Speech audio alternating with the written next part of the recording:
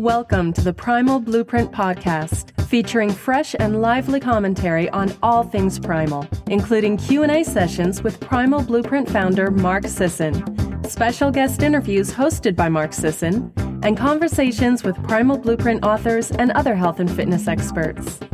The show is presented by Primal Master Formula, the world's most potent multivitamin, mineral, antioxidant, and anti-aging supplement, available at primalblueprint.com. Past episodes are available for download or to review written summaries at blog.primalblueprint.com. And now, here's your host, Elle Russ. Hey everyone, welcome to the podcast. I'm really happy to have Eileen Laird here today from phoenixhelix.com, also the Phoenix Helix podcast, and author of The Simple Guide to the AIP, or Autoimmune Protocol. Welcome to the podcast. I'm really excited to be here. Thanks for inviting me. I really loved your Simple Guide to the AIP. There were so many things in there I myself didn't know or was shocked by, and we'll go through some of those things. But for people that don't know who you are, you have a very compelling story yourself of self-healing through this autoimmune protocol. Can you share that with us? Absolutely. So about 4 years ago, I was, just a healthy 43-year-old woman, and I worked full-time as a massage therapist doing deep tissue massage therapy. It requires a lot of strength and fitness. And when I went on vacations with my husband, we went to places like Moab, Utah, and hiked for 10 miles in steep canyons. And that was our idea of fun. And then one day I just woke up with a little pain in my foot that I thought was weird. But that was the first symptom. And within a couple of weeks, I couldn't walk without limping. And within a few months, it had just spread throughout my body. So when I was at my worst, I was disabled within 6 months, from a fully functional human being to someone who couldn't wash dishes without help, who had trouble washing her hair, couldn't lift her arms over her head. It was terrifying, excruciatingly painful. I think any of your listeners who have rheumatoid arthritis will say that there should be a different word for that level of pain, because I had never experienced anything close to it. And I also, just to interject, I didn't have an autoimmune pain problem like that, but I had very severe, I still have tendonitis, but at one point when it was chronic, I also know what it's like to not even be able to wipe yourself or hold a fork in your hand. And it is a nightmare. It is. And it just feels so crazy that it can happen so quickly. And it feels almost impossible to survive, doesn't it? It's like, how am I ever going to move again? Because when you're in that kind of pain and you can't, hold a cup in your hand, you don't imagine a day when you will be able to. It seems almost impossible. Yeah. Mm-hmm. Exactly. So I hopped onto the internet to try and find solutions outside of the conventional medical paradigm. And that's when I stumbled upon paleo. And within 2 weeks of shifting to a paleo diet, my inflammation started to recede for the first time. It wasn't an overnight success story. It wasn't like I started eating paleo and within a month I was perfect, but I had slow and steady improvements, and my flares dropped from every single day to a couple of times a week to a couple of times a month. And my pain went from excruciating to moderate to mild. And eventually, through the help of the paleo autoimmune protocol, they went away altogether. You do mention a couple of brief success stories in your book of other people with other autoimmune diseases. And, I'll mention a few of them here: lupus, celiac, Hashimoto's, even psoriasis. And I love the quote you read from one recovered sort of patient who has multiple sclerosis. She said, "I'd rather have MS than give up bread." I love her. She's so honest. That was so honest.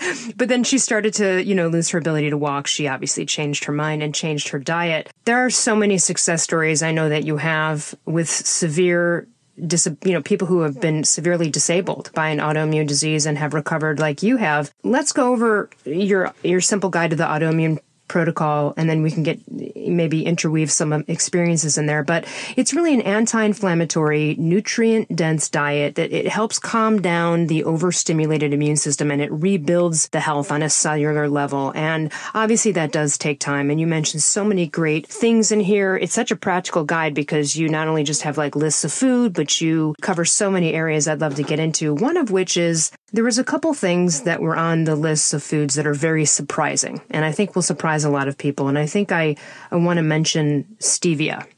Can you talk a little bit about that? Because that's something we all think is such a healthy alternative to sugar or sweeteners, and yet that could be a missing link for some people. So I'd love you to touch on that. Yeah, it's kind of fascinating, but apparently stevia has some physiological properties that are similar to hormones. So it can actually have an hormonal impact on your body. And with autoimmune disease, there is a very interactive hormonal component. So most people with autoimmune disease will notice their symptoms will, if they're a woman, they'll increase maybe when they're menstruating. Some people get diagnosed after menopause or after they have a baby. So major hormone shifts really alter the autoimmune effect. And since stevia can have a hormonal impact, Dr. Sarah Ballantyne just felt like that wasn't worth the risk. And her opinion, and it's one I share, is that there's no way to really cheat sugar. So I think it's better to kind of get a handle on your sweet tooth. And it doesn't mean like never have a treat, but if you can stop having that sweet craving every single day of your life, that's going to improve your health rather than trying to find ways around it. Right. Now, a couple of other sneaky ones, aside from things like, sometimes people don't consider potatoes a nightshade. So that's one element there, because that's sometimes occasionally allowed in the paleo-primal world. But let's talk a little bit about the seasonings, because you mentioned that, your flare-ups and things really subsided once you cut out some seasonings. And I think that element is something most people wouldn't think about. If they have a little seasoning with paprika on it or some red pepper, they're not thinking that that's part of this. So can you talk a little bit about spices and some of these things that can really affect it, or maybe, again, like the stevia, a missing link for people to consider?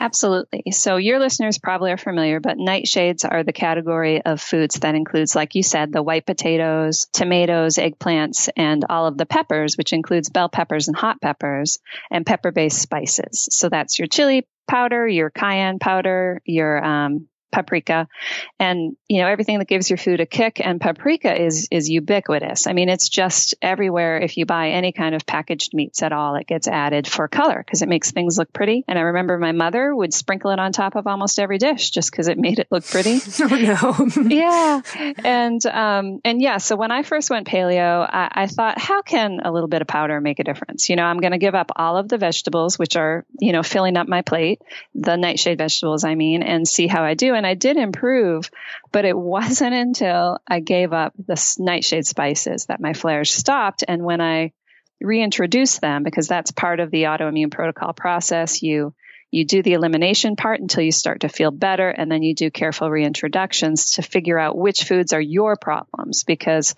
I would have different problems than somebody else. We're all so unique that way. And I just made taco burgers with a little bit of those red pepper spices, and I felt 90 years old overnight, and that pain stayed with me for 2 weeks. Wow. Yeah. And we've heard before on this podcast and others, probably yours, where at least Dr. Peter Osborne, who wrote No Grain, No Pain, mentioned that they may say it takes about, 10 days or something to get a gluten or something inflammatory out of your gut, but the inflammatory response can last up to 2 months. Yeah, it's crazy. And that's something to think about when you're thinking about cheats if you've got an issue.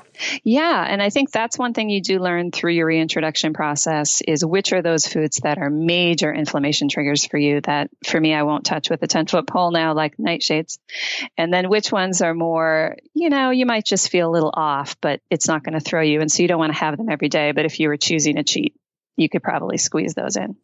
Right. And, let's talk about, coffee and cocoa can also be an issue. You may eliminate grains and legumes in other areas, but then people don't think about coffee and cocoa. And that's something you mentioned as potentially being a trigger as well. Yeah. And those are so painful for people to give up, right? I think those are the ones where they say no. And it really, again, it depends on the person. So you might get them back, but a lot of people do have problems with one or the other of those. And I think coffee is such a unique beverage because anyone who has thyroid or adrenal issues, in my experience, tends to be more sensitive to it.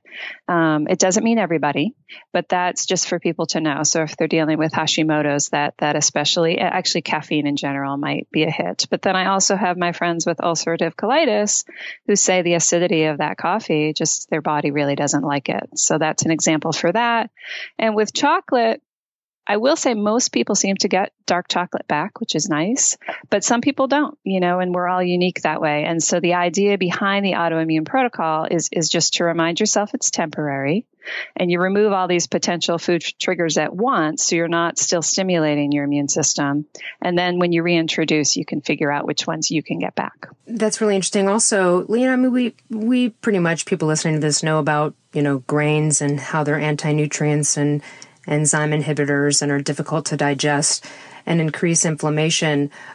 Is there something for you that was the biggest trigger, like something in all of your discovery and self-experimentation that you were like, oh, these two things, like for me, are just the worst flare-uppers? You know what I mean? Was there something that was just so obvious? Well, I will say I have never tried to reintroduce gluten, and I don't see myself doing that. And my guess is if I did, that would be huge for me. And one of the reasons I feel that way is the two triggers I would list off are the nightshades for me and dairy. And dairy is so extreme for me, I can't even have ghee. That causes me to have joint flares. And I know that the dairy protein is very similar to the gluten protein. So part of me wonders if that's why my body is so sensitive to it. But so dairy and nightshades are the two that I have tested and know to avoid. And then gluten, I'm just, it's just not in my life again, I don't think. Right. Well, and that's really interesting you mentioned ghee, because that's something that is actually on a lot of sort of eat clean, here's an elimination diet. And if you're saying that that's something that you're affected by, people with autoimmune issues out there might want to consider getting rid of that altogether. Any association with dairy, even if it's refined or different than another type of dairy, that overall that should just cancel it out and see what happens.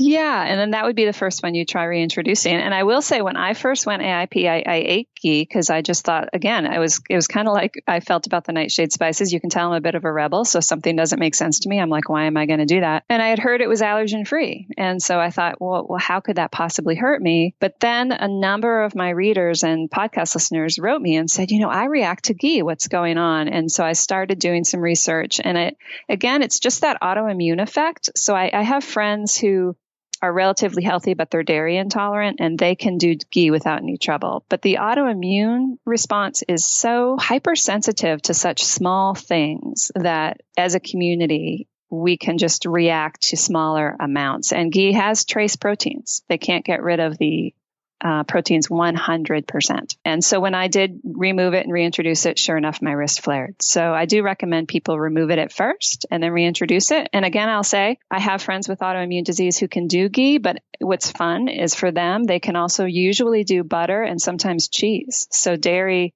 is on the table for some people. Nice. And another little secret thing is additives like guar gum that are thickeners and things like coconut milk. And, with the advent of coconut being so popular in our community, a lot of people are switching to coconut or hemp milk or almond milk as alternatives, but there's some hidden factors there. Can you mention the thickeners and additives and things like that people should look out for? And they're a big deal because I have friends who find they would list those on one of their top 2 triggers, that those gut irritants just really get at them. So it's really worth reading the labels and not falling for the whole, which I used to when I shopped at the health food store, as long as it said in parentheses from a natural source, I would believe that was healthy for me. And I just think if it's a weird additive, that's not what you're looking for. So if you're buying coconut milk, buy a brand that when you look at the list, it says coconut and water, and that's all it says. And there are brands out there like that. Aroid D is my favorite, and then Natural Value is another one. I know there's a few more, so you can find them. It's just worth reading the labels. Right. And I do want to mention that on your website, phoenixhelix.com, you have a section in the store of your favorite things. And so aside from just cookbooks and, cooking tools and other things, there are, I'm sure, some suggestions in there as well for products that might be super clean, at least for you. I love bone broth, and I feel like it's made such an improvement in my life. Can you talk about bone broth and your thoughts about that? I love it too. And my body, especially for the first couple of years, just craved it once I started making it. So I do think it's kind of a magic food. And I know Mark has a article on his site that kind of goes into every wonderful nutrient dense quality to it. But my understanding, and Elle, correct me if I'm wrong, isn't it just like the perfect food for those cells that line our gut specifically to help them rebuild and regenerate and just make our intestinal lining just far healthier than it was before we started this diet? At least that's how I see it. And it was interesting for me personally. Me too. I mean, it was already doing well, and then it just like increased it. And also for someone like me who's really never hungry in the morning hours, having a cup of bone broth or a cup of bone broth with some collagen powder or a cup of bone broth with a little bit of oil in there or something is perfect for me for the morning time to give me some nutrition without having, just a little something in my stomach. So I love that. And also it's really changed my brother's life. He drinks bone broth twice a day and swears by it as just like the most nutrient dense thing he's been able to do for himself, and his health has miraculously changed. I love that you see movie stars now, like showing Instagram photos where they've switched from coffee to bone broth in the morning, which I just think is so great. The greatest trend ever. And one thing I'll say that happened to me, and I don't know if you noticed this at all, but if I stop making bone broth for a couple of weeks, I start to get really hungry. And I think it's just my body trying to get that nutrient that I can't get any other way. And then I start making the bone broth again and my appetite normalizes. So that's kind of fascinating. Nice little key for even people out there who aren't autoimmune, who just might want to try that to help satiate themselves a little bit further along the process. Aside from the food list and everything, and by the way, your book is it's such a practical guide. It's such a how-to, and it tells you everything from, what to keep in your kitchen and all those details. But then you go into another aspect that I'm really happy you touch on some of these components, which are sort of the emotional, spiritual, thinking side of this whole problem. And, let's start off with high stress and lack of sleep. I know you mentioned in your book that even Sarah Ballantyne recommends 8 to 9 hours. I get about 8 to 9 hours every night. And when I get less than 8, I don't feel right usually. I mean, there's something off there for me. I definitely value sleep, but high stress can really also severely affect your system. So let's talk about that. And I guess I'd like to know, did you have a high stress, lack of sleep life beforehand and had to change that? Or is that just something you know and have always followed that you realize is helpful? I think it's something I always knew. That doesn't mean I always implemented it. And I definitely was a night owl beforehand. So I just was someone who kind of came awake at midnight and would stay up late. And then if it was a work day, I would not get much sleep. And then I would try and catch up on the weekend, sleep in. And I would feel a little more rested and feel like that was okay. And I think a lot of people feel that way. But what they have found through research is although you may feel less sleepy, your genes that regulate your inflammation in your body remain switched on. And so you need consistently good night's sleep for those genes to turn off and stay off. So that's really key. It's not about getting a good night's sleep a couple nights a week. It's really about prioritizing it. And it can be challenging, I think, for anyone with a busy life. It means saying no to some things because sleep takes time. And so you need to figure out where you're going to get that time. And what I often challenge people, even though everyone says they have no time, most of us do spend time on social media, surfing the internet, watching TV. And it doesn't mean you give that up completely, but you might just time yourself and see how many hours a day you do that and see if you can dedicate any of that to sleep. I'll also say, though, when people are ill, whether it's autoimmune disease or something else, sometimes sleep is challenging. So don't feel like, for me, when I first had rheumatoid arthritis, it hurt to lie down. So I woke up constantly throughout the night, and sometimes I had to sleep in a lazy boy chair. And there's no reason to beat myself up at that point for not getting enough sleep because I was trying hard. And instead, I was really focusing on the diet. And then when that started helping me, then I could prioritize sleep also. So you do the best you can. And I think it's just being aware that it's important. And I have friends who say that sleep is their biggest trigger, and then others who say stress is their biggest trigger. And when I was at my worst, that's when I noticed the mind-body connection the most. If I let myself I remember there was a day when I think I was dealing with a customer service call, and it just infuriated me. You know, the way it can, these small things that don't really matter, but you just get really mad when someone seems to be an obstacle to what you want. Sure. Total overreaction, overwhelmed moment. Yeah, absolutely. And I had the strongest, most severe flare that week after a day that included that phone call. And so that was a wake-up call to me that I needed to pay attention to just how I was reacting to my life. And that's when I started incorporating meditation on a daily basis. And then if it's not to say you'll never feel a negative emotion, because when you're sick, you're going to be grieving sometimes and you're going to be angry sometimes. And I think that's reasonable. But, yelling at the telemarketer maybe isn't the best thing you can do for your health. Which, by the way, I have been guilty of that so many times in the past. And probably because you're speaking to someone like that you can't see, you're never going to meet, right? Your reactions might be not as cool as if the person was standing there in front of you. And I actually had a telemarketer call me on it and tell me off. They're like, hey, listen, I'm not going to be spoken to that way. And if you keep speaking to me that way, I'm going to hang up. And I was like, ooh, damn, you're right. You know what I mean? I was like, actually, I'm really glad they called me on it. I had to like do a whole reevaluation of, when I call the printer company for technical support, I need to really, take it down a notch. Also, sometimes those people are speaking from a script or in a different language, and their cadence or tone or speed of which they speak is slower, and you have to have more patience. And, we all go through that, but those moments can spiral you down then throughout the day. I agree. Into just a negative stress response. And, you talk about a lot of things that I also mention in my book, The Paleothyroid Solution, but I love that you talk about these things. I want to get into a few of them. One is that I love that you talk about how words are so powerful, and there are so many books about this, so many podcasts about this, but really important not to treat your body as the enemy. And I talk about this in my book because there are so many times when you're sick and your body is failing you that you tend to be angry at it.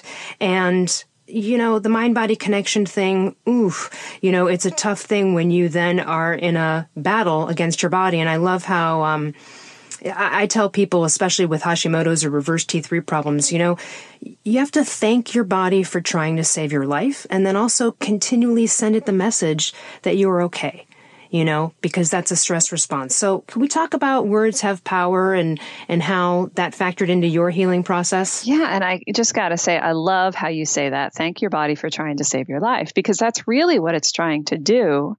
It's just confused.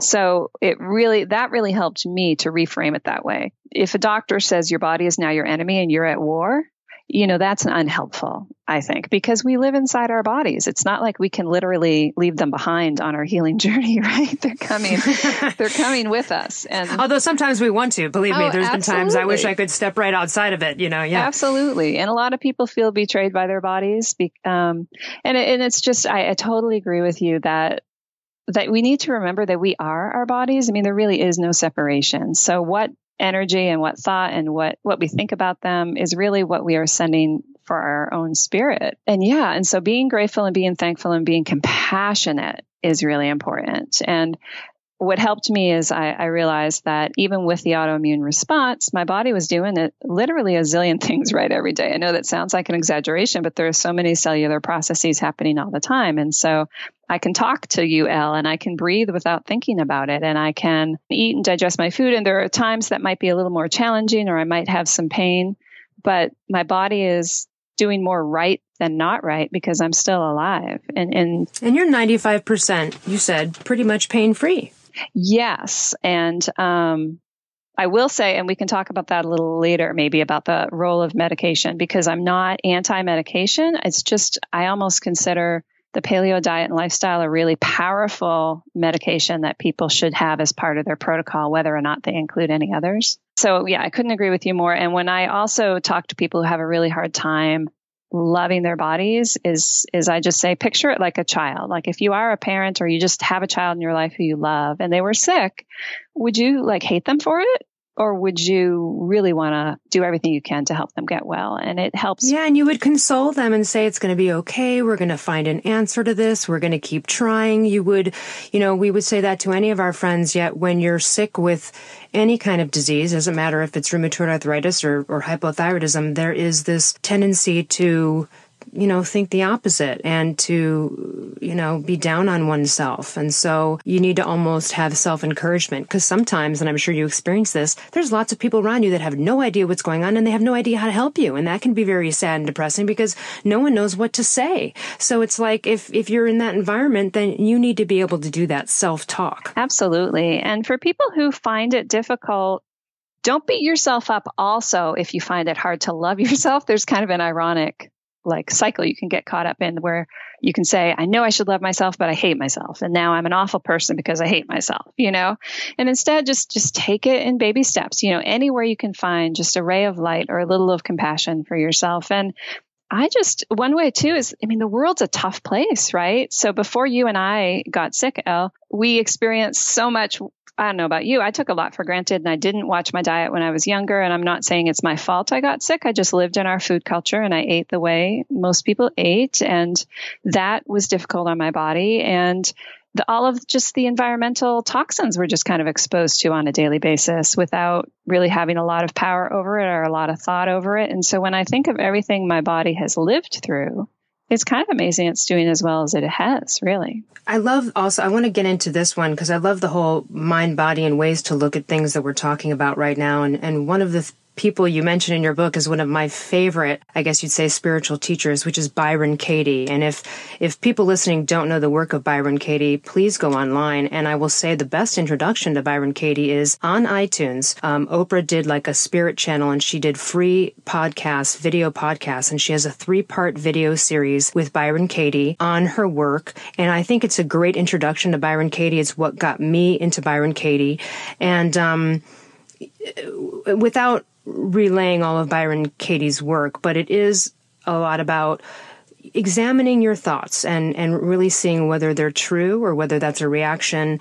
And then you add, and a lot of authors do, I do as well, but I want to talk about gratitude and I want to talk about vision boards because I've been using vision boards for years and they are, to me, one of the most valuable additions to the healing process as well as gratitude. And let's start off with gratitude because there's people out there, it's like, what do I have to be thankful for? My body's a mess. I'm living in pain every day. When I was severely hypothyroid, there was not 1 second you are not aware of how horrible you're feeling, right? You're walking around in this body and there really aren't too many moments that take you out of that. And it's hard to find things to be grateful for, but there's always going to be something. And let's talk about your journey and how you came across this, it's a mode of healing. So I'd love to hear about your opinion on it. The gratitude piece or the Byron Katie piece or both? Both, but I'd love to start out with whichever one you'd like. Yeah. When I saw you mention Byron Katie in your book too, I was like, we're soul sisters. Yeah.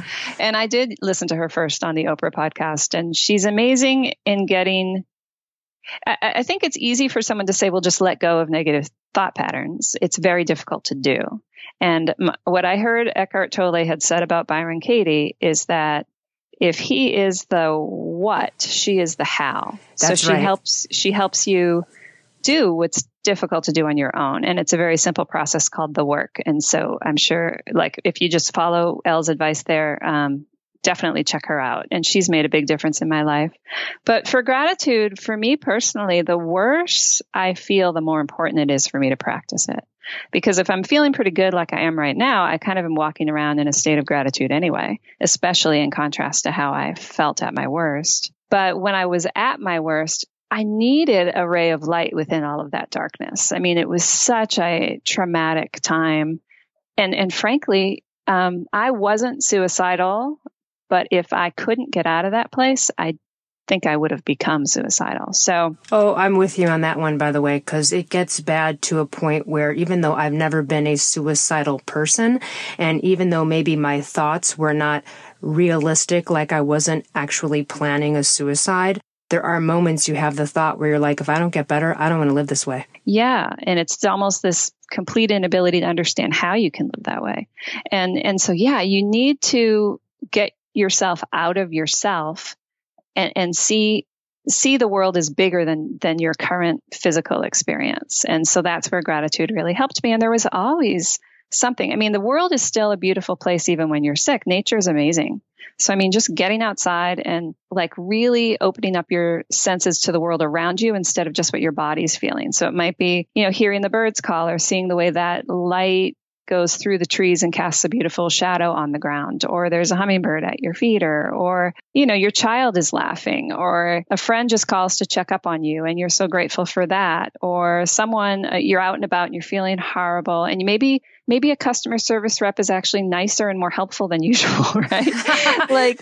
like there are these moments throughout life where good things are happening, and I think it's just tuning into them. And the thing that really helped me when I first learned about gratitude journaling is, I believe it's Sarah Von Brannock, who wrote a book called Simple Abundance. And she said, it's really not about the big things. It's about the little things that really make up the fabric of your life. So it's not that you need to search for these, miracle moments in your day. It's just these little small moments of beauty, kindness, joy, happiness. And most people can find 3 a day at least. And so I would at night, and again, I'd be flaring. When I was at my worst, I flared every night. I would meditate for 15 minutes because that would calm me down emotionally. It never, I will say the meditation never took my pain away, but it took how I was freaking out about my pain away. Yeah. It put me in a state of, okay, this is what's happening, but I don't need to make it worse by freaking out about it. And then I would just pull out my journal and look back on my day and write down 3 things that were beautiful. Yeah. And even if that's, I'm so grateful for this bed. Right. And this pillow. Right. Or, oh my gosh, I have running water. And that sounds like, yeah.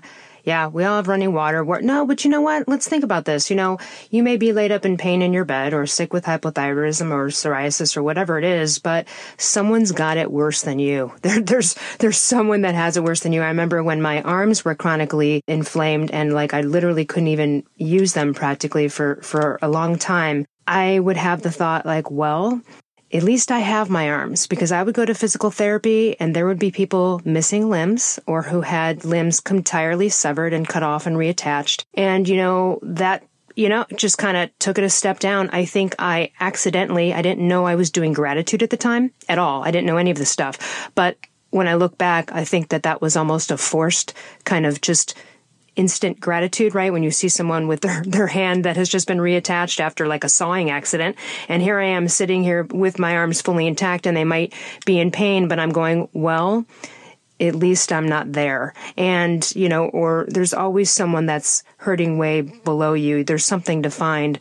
Gratitude, and if it's you don't have your arms, maybe you have your legs. I mean, there's always something. And I want to touch back on what you said that before. You said you used to take a lot of things for granted. Yeah, absolutely. And I'm sure you have this message to people out there, and you would agree that having a serious health problem can be the biggest blessing in anyone's life. And we've heard that before, right? People say, oh, breast cancer was the best thing I ever had. And people go, yeah, right. How is that possible? I get that. And I know you get that too, because when you overcome it and you are in a place of feeling great, there are moments, even though I've been better for years, I still will be at the top of a hike, let's say at the top of a mountain, and I'll break down crying because I'll have a memory of me being seriously sick, and I will just be filled with such joy and gratitude that I'm normal. And people who've never had a problem in their life don't know that level of gratitude like you do when you've overcome something like this. Yeah, I agree. And I'll be honest with people when I say I'm not if I could be 100% cured and never have to worry about RA again, I would choose that. So it's not like I'm one of those people who embraces the blessing to the point that I don't acknowledge that it's really hard having a chronic disease. But yeah, absolutely. I mean, it transforms who you are, and it's very difficult. If you live through a difficult experience, whatever that may be, and you come out on the other side, you are a stronger and hopefully more compassionate person on the other side. You do get gifts from the dark moments. Absolutely. And I thought I was a compassionate person before, but I didn't have the level of empathy that I have now that you can only get when you live through something. And so I do actually feel more connected to people, period, just because everyone everywhere at some point in their life is going to go through something that's so hard they don't know how they're going to make it through. And I now understand what that feels like. Right. And it doesn't even need to be a physical problem. It could be anything, and you can relate on a level that maybe some people can't. Mm-hmm. Exactly. Let's talk about this out of sight, out of mind in terms of keeping food around, because, this is kind of a big one. And I'm sure you would say, at least I feel this way, how badly do you want to get better is the question I ask people, because it does require a level of willpower, especially when you're doing it through diet, right? And out of sight, out of mind, keeping stuff in the house that shouldn't be there. I have some triggers. I love all of the paleo granolas and all of the paleo, treat stuff, but it's so hard for me to even have a bag around. And I'm a pretty high willpower person, but man, it's just like I know better, because if I buy that, I'm bound to overeat that. I'm bound to get more sugar and carbs than I really want. And so I really have to stay away from that. And I think it's important for everyone, if they can, to do that big clean out. Can you talk a little bit about willpower and sort of, what it takes? Because especially with the AIP, there are so many nuances, like the guar gum and coconut milk or everything, that you have to be very clean in the elimination period. And that does take a lot of willpower and not cheating for sustained periods of time in order to get results. So what are your tips and tricks or some ways to think about that? Because, that's tough for people. Absolutely. So I guess the first thing to decide is, are you someone who likes to take things in stages or likes to dive in? Because there are two different personalities. And if you're some people, if they try to do the whole AIP, they're so rebellious that they'll just quit. But if they can take, say, gluten out first and sugar out next, and then grains out next, and kind of pace themselves over the weeks until they get to the full elimination, that's perfectly fine as a way to do it. Other people, if they do that, they're like, that's going to take me forever, and I'm much more likely to not make it to the finish line. So I'd rather just embrace this autoimmune protocol. For me personally, I went paleo first because I hoped that would be enough. And I actually have some friends who went into remission without ever needing to do AIP. Very lucky individuals. And so then I did that for 5 months. And when I plateaued in my progress, I was ready for the AIP, which I knew was harder. So for me, I couldn't do it at first, but I got to a point where I was absolutely ready for it. So readiness is important. And then support is important. So are you living alone, or are you living with other people? And can you have conversations with them where they understand why you're trying to do this? And if you're very sick and you're living with people who love you and you love them, you are impacting their life dramatically by your illness.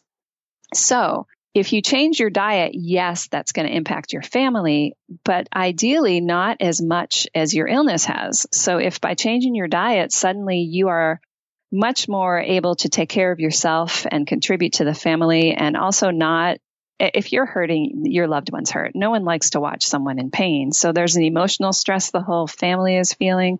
So to kind of put it in perspective like that, in terms of shifting the diet versus just dealing with illness, I don't think that really helped me. Like, no diet could be as hard as living with RA at the level that I was feeling it. That's a good way to look at it. Yeah. What's tougher, the chronic pain or the willpower of dealing with a diet? Yeah, exactly. And then I was lucky because my husband was very on board with removing all the foods from the house that I couldn't eat. And then our deal was he could eat whatever he wanted outside of the house. It wasn't like I was trying to control his diet. I just didn't want to be thrown off mine. And so he ended up on an 80-20 paleo plan by default because he ate all of his meals with me. And then if he craved a snack or an ice cream cone or wanted to go out for pizza, he could do that. But I just wouldn't go along for that. So that was kind of an arrangement that worked for me.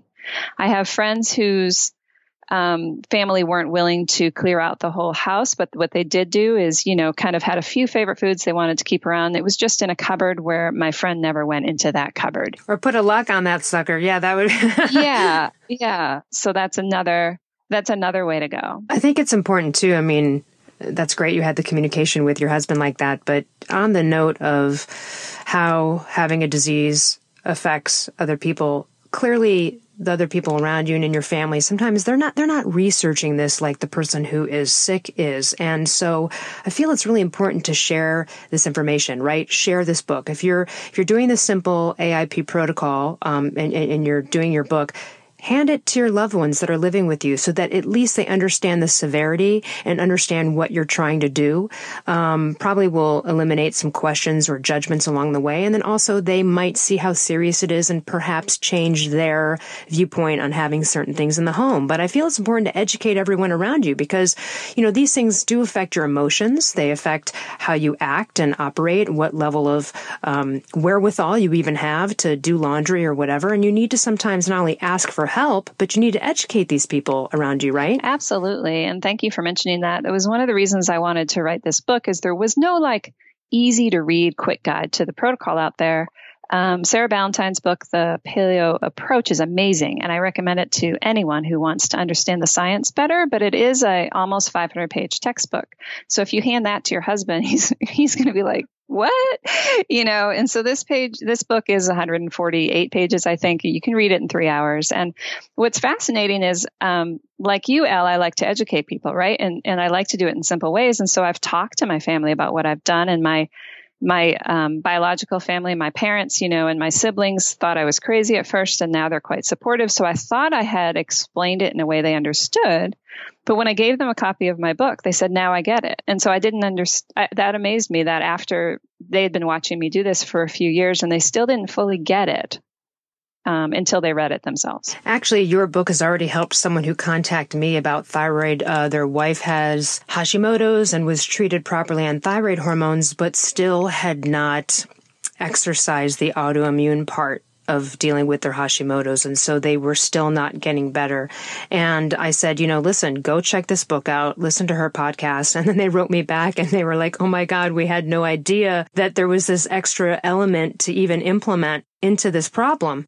And thank you so much. So even already, since when you gave me your book, a week or so ago, and I was able to read it and then share it with someone else and let them know to go to Amazon and get it, because they were just so impressed with your podcast and felt like they finally found an extra answer there. So anyone dealing with Hashimoto's or any autoimmune issues, definitely the simple guide to the AIP on your website, but also on your book on Amazon. I want to go back to a little bit of the, spiritual psychology side of things with Vision Board. Can you talk about, when did you learn about that and how did you implement that into your healing journey? I think I was probably a teenager when I learned about that, because I always loved collages, and the nature of collage is to just cut out pictures and quotes that inspire you. And I've kind of used that throughout my life, and especially at times when I was struggling with something and I wanted something different or something to change. And so instead of being focused on what was happening that I didn't like, creating a vision board of what I wanted to achieve instead, just really helped me. And I'm a very visual person. So if anyone listening is also a visual person and who loves symbolism, I really love symbolism. I think vision boards are powerful and they're fun. I think they pull at this little creative, childlike artist in you. It's not like you need to, be a graduate of an MFA program and create something that's going to hang on a museum wall, but there's this fun, creative element to just creating a board that when you look at it makes you smile. And so if you want to do that related to your health, you can cut out pictures of people doing the things you hope again to do someday. It can also be more symbolic than that, just bright sunshine if you find that cheerful, if purple's your favorite color, something with that, various quotes that just keep you grounded, things to remember when you're at your worst. Yeah. You've done vision boards. What do you put on yours, Elle? Well, I want to just first start out by saying that if you don't feel comfortable making a vision board and having it publicly in your house with roommates or other people, then a great way to do it is get one of those artist sketchbooks with blank pages and do the collages in there, because you can quickly tuck it away and then you can just sort of page through it or bring it with you on a vacation. Nice. So I like that aspect, because sometimes when people come over, I'll take my vision boards down depending on who, Some of them are too personal. I have a couple of vision boards. I have just an overall vision board of life, and then I have a paleo sort of thyroid vision board that I include in the book. But one of the things I really like about it is any affirmations, even if it's something that says, you're on your way, or, health is coming, or something like that. Those are all technically affirmations that even if you're just sort of visually looking at your vision board, you're still imprinting the subconscious with these affirmations that are up there. I also imagine myself doing things that I once couldn't do or had trouble doing, and I would just do some visualizations. I'd put an iPhone timer for, 7 to 10 minutes, and I would literally imagine the end result. What would I be doing if I wasn't sick and had this problem? How would my life look?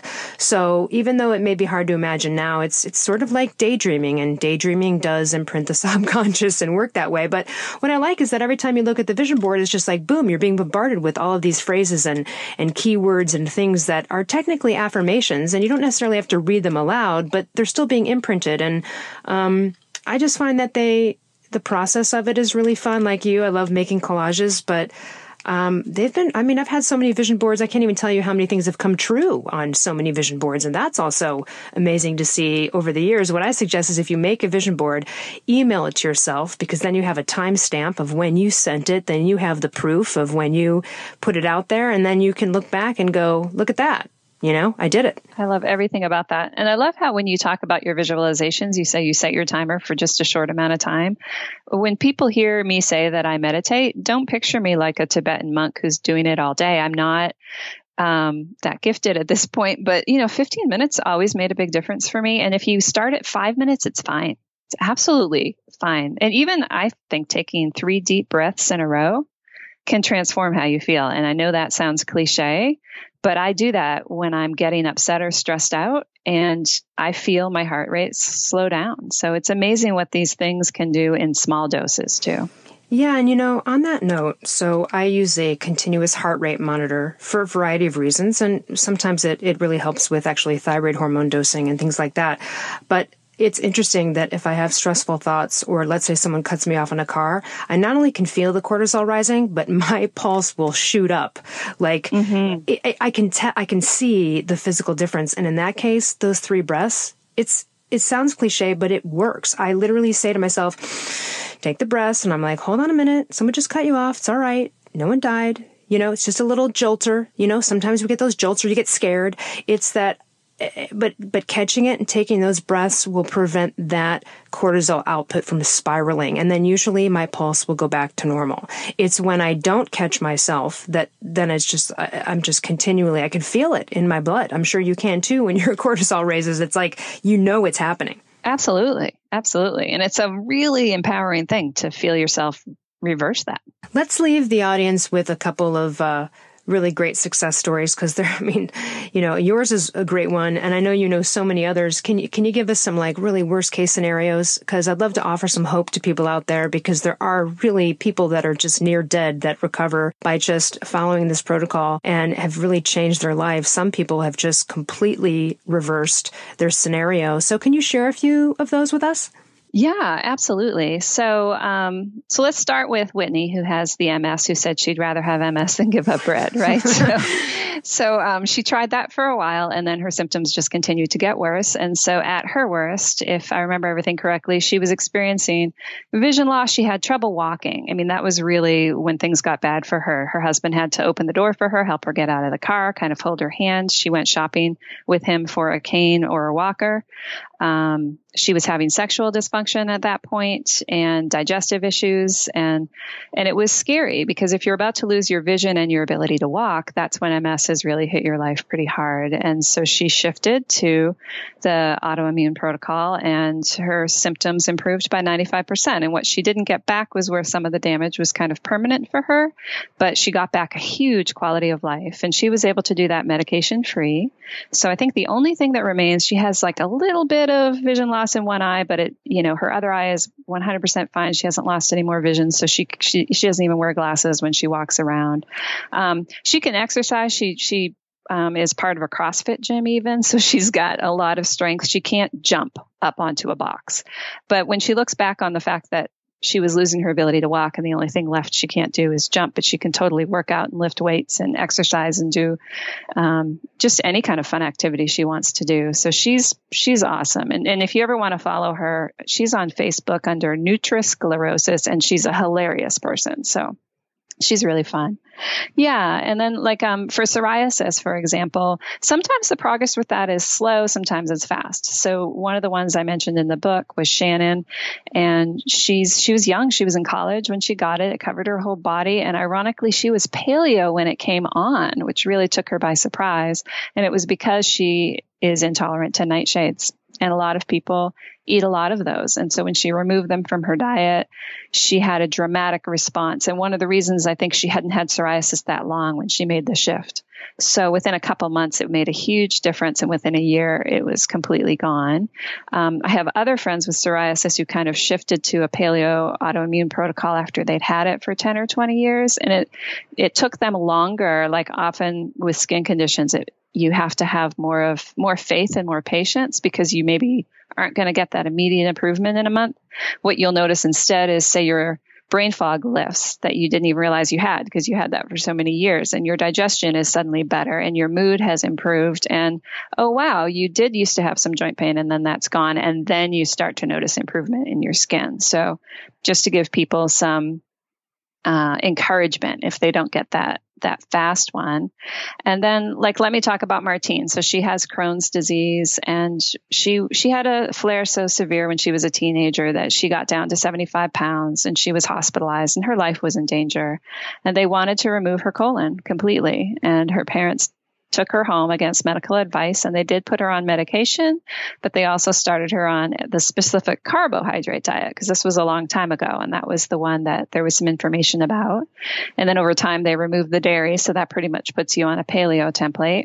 And then more recently, so 20 years have passed, and Martine still has her colon. So she needs medication also, but less than she did before. And the point is 20 years later, she still has her colon and she's living a beautiful life and she's not in the hospital. So that's where I like to say to people, myself included, I wanted it. I think when I first approached paleo, I thought of it as either or, either I am going to be 100% medication free or it failed in some measure. And I don't think that's true at all. I think it's about living the best life possible with whatever diagnosis you have. And for some people, diet and lifestyle is so powerful, they can go off their medication completely and go into remission. And I know people who have done that. For me, I never went into remission, but I got 95% better, which was huge. I mean, it was just, I couldn't even compare the life I had at my worst to the life I regained, which was amazing. And then, full disclosure to your audience. So this year I had some hormone shifts with perimenopause. Some symptoms came back. I didn't have to. I chose to take medication temporarily to get me through this transition.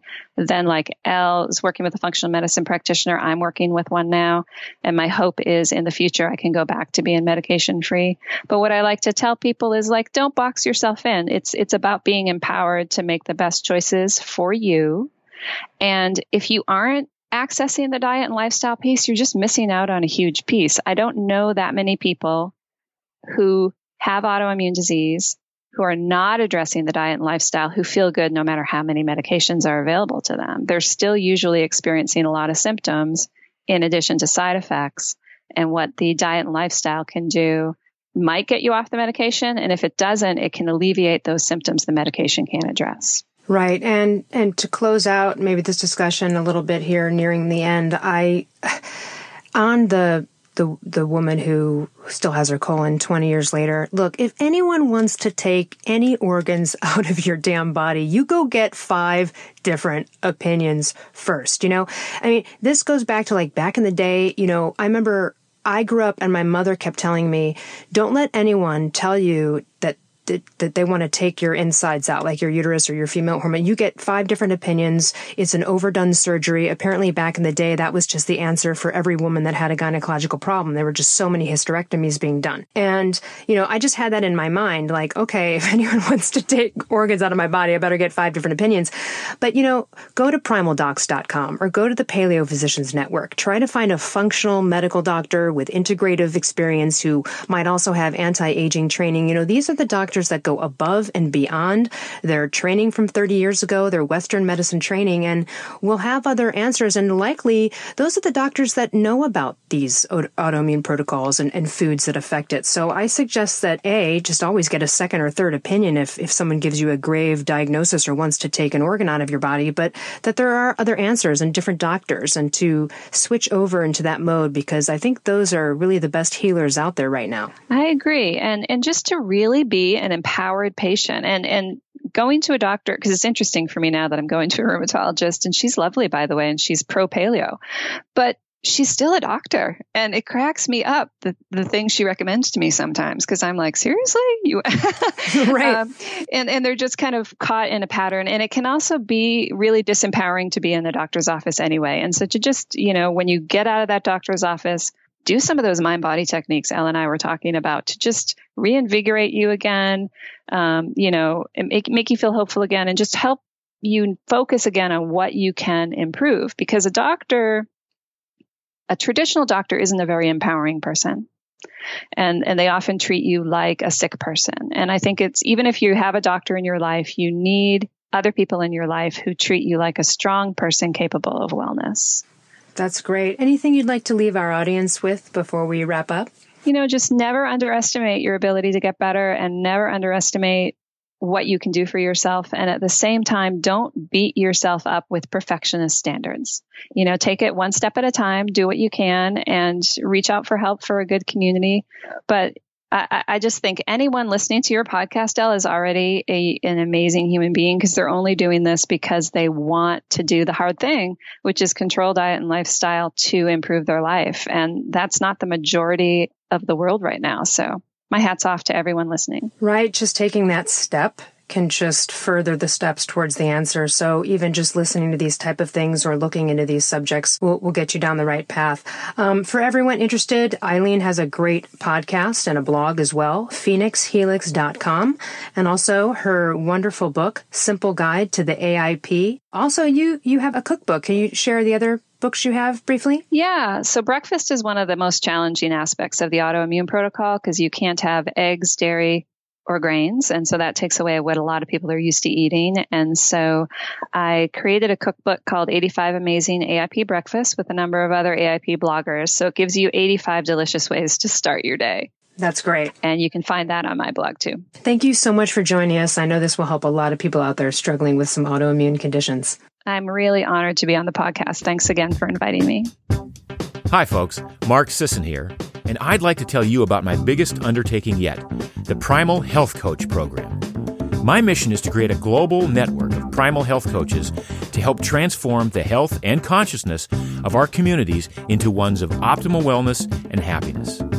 Becoming a primal health coach empowers you to take your primal passions to the next level and embark on a career you love, inspiring others to live lives of vitality and lasting wellness. If you dream of a career in health coaching, but have been held back by worries, such as the investment of time and money, then I encourage you to hesitate no longer. Health coaching is the fastest growing specialty in all of coaching, and we've created an online education program that allows you to learn from the comfort of your own home and at your own pace. We also have payment plans available, so you can start immediately for just $1 down. The world needs primal health coaches to provide a blend of ancestral wellness solutions to the modern health crisis. The world needs you. Are you ready to become one of the world's most trusted, experienced, and knowledgeable health coaches? To learn more about this online certification program and to take the first step toward a career you love, visit primalhealthcoach.com and subscribe.